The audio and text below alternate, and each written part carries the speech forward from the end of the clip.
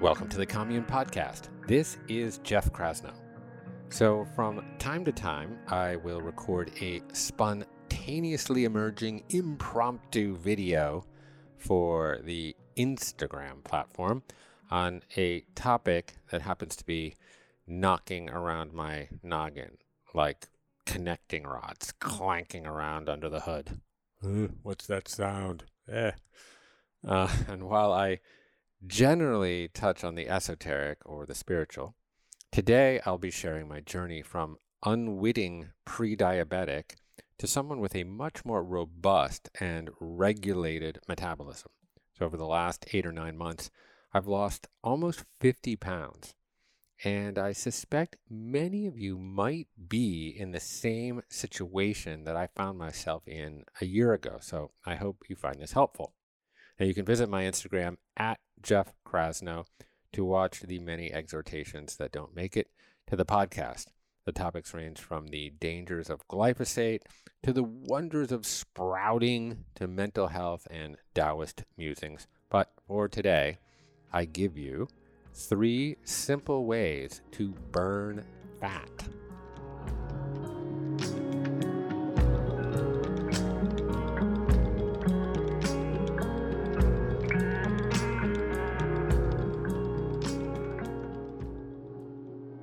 Okay, I'm going to give you 3 simple ways to lose weight and burn fat. And I find this ironic because generally I'm making videos where I prattle on endlessly about esoteric Eastern religious concepts like Brahmavihara and Samadhi. But people want to know, Jeff, how did you go from 190 pounds to 142? Now, I don't have any skin in this game. I'm not trying to impress my wife of 35 years or squunch myself into a summer Speedo. No one's looking at me for that. But I do want to feel great. I want to upregulate my metabolism such that I am optimally burning macronutrients for energy. And I want to minimize the deposition of excess adipose tissue or visceral fat around my organs, because that fat is inflammatory in and of itself and highly concomitant with all of the chronic diseases that I talk about so regularly, like cardiovascular disease and diabetes and neurodegenerative diseases and stroke. So this is what worked for me. So number 1, I adopted a low glycemic diet. Now you could think about this as plant-focused keto, where I get 70% of my calories from high quality fats, 20% from really, really good sources of protein, and 10% from carbohydrates. But I don't want to just throw carbs. I don't want to villainize them. I don't want to throw them to the wayside, because carbs is also fiber. And I want to consume enough fiber for a whole host of reasons. First of all, fiber is prebiotic food for my gut bacteria, such that they can create and produce metabolites or postbiotics, these short chain fatty acids like butyrate, that help to upregulate almost every system in my body. And fiber slows down the absorption of macronutrients from my small intestine to my bloodstream, including, and most important, decelerating the absorption of glucose so I don't spike my blood sugar levels. And that is really the key here, is that you do not want high concentrations of glucose in your bloodstream. Now, you want some, because your mitochondria in your cells can leverage glucose for the production of energy, of ATP. But if you have too much sugar or glucose in your bloodstream, eventually your cells will say, stop, no more, and you will become insulin resistant. Your cells will no longer accept any more glucose. So what happens when you have high concentrations of blood sugar? Well, a couple of things. That glucose can be stored in your liver as glycogen for a rainy day. sure. Um, but a lot of it also gets deposited and stored as triglycerides or excess adipose tissue, visceral fat. And then some of it can essentially fuse with proteins, become glycoproteins, um, like advanced glycation end products, they're called. And those are highly inflammatory to the vascular system. So the key here is really to keep your blood sugar levels low. And that brings me to my second technique that I yoked with my low glycemic diet, which is intermittent fasting. Now, I have adopted a 16-8 protocol. I'm not neurotic about it, but I generally consolidate my eating window, all the food that I consume, into an 8-hour window between 11 a.m. and 7 p.m. Now, there are all sorts of studies, most prominently coming from Sachin Panda's lab in San Diego around intermittent fasting and all of the different cellular pathways and mechanisms that it triggers, including the AMPK pathway and this process called autophagy, the cleanup and recycling of dysfunctional cells and the reuse of those building block amino acids for the creation of new proteins. But really, in terms of fat burn and weight loss, intermittent fasting triggers a certain mechanism. Now, I talked about sugar or glucose being ushered to your cells before. It is being ushered to your cells by a particular peptide hormone known as insulin. So the counterpart to insulin is a hormone called glucagon. So when you are in an when you're in a fasted window, essentially your glucose levels go way, way down. And instead of secreting insulin, your pancreas secretes its counterpart, glucagon.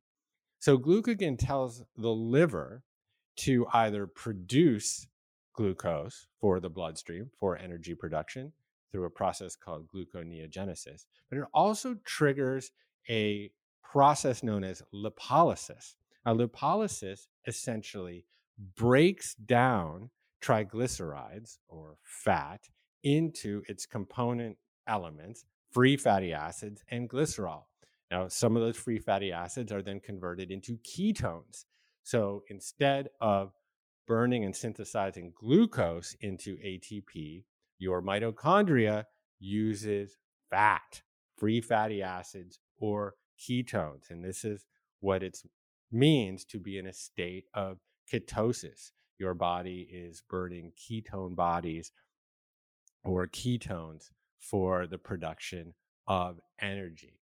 So, intermittent fasting in combination with a low glycemic diet.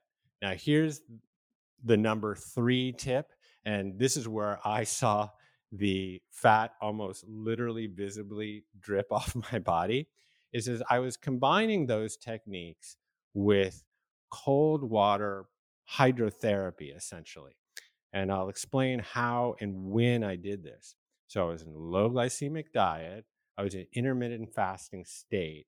And then right about 10 a.m., when I'm in a fasted state, I would take a cold shower, generally standing under a stream of cold water, which is not anything that I had previously loved to do, but I've gotten acclimated to it. And I would stand under there for 90 seconds or maybe 2 minutes and then not dry off, let myself shiver a little bit. Now, that triggers a process of thermogenesis. Now, the body uses a tremendous amount of its energy just on a quotidian basis to upregulate body temperature. Part of being alive is using energy to be warm, right? But so when you're cold, your body has to generate energy to upregulate and bring your body temperature back up into that Goldilocks zone. So what does it do? What does it burn to do that?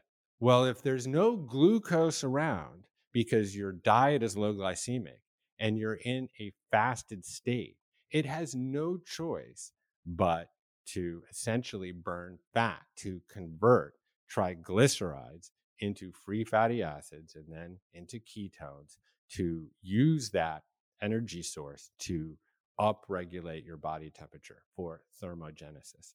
So, a low glycemic diet, intermittent fasting, and cold water therapy, those were the three principal tools that I leveraged to lose weight and burn fat, but I think about it as becoming more metabolically flexible. And that is a term that I learned from Dr. Sarah Gottfried, who I interviewed on the podcast just last week. Now, my body now can switch relatively seamlessly between burning fat for energy and burning glucose for energy. And that has really upgraded my energy because my body is more adaptable to different kinds of situations. And I suppose this is not that different from Taoism. The Taoists were, of course, great students of nature, and we are nature. Human beings are nature. And when we understand our own nature, our own physiological mechanisms, then we can work in harmony with these adaptive mechanisms that evolved over millennia. And we can essentially apply the rudder to leverage the river's flow. And then so essentially that's how I think about it in a more philosophical way of, hey, yeah, I adopted a low glycemic diet. I adopted a intermittent fasting protocol, and I take cold showers, and that works with the foundational intelligence of this nature, of this body. So I hope that's helpful. Listen to my podcast interview with Dr. Sarah Gottfried, because she knows more about this than virtually anybody alive and has helped me become more metabolically flexible.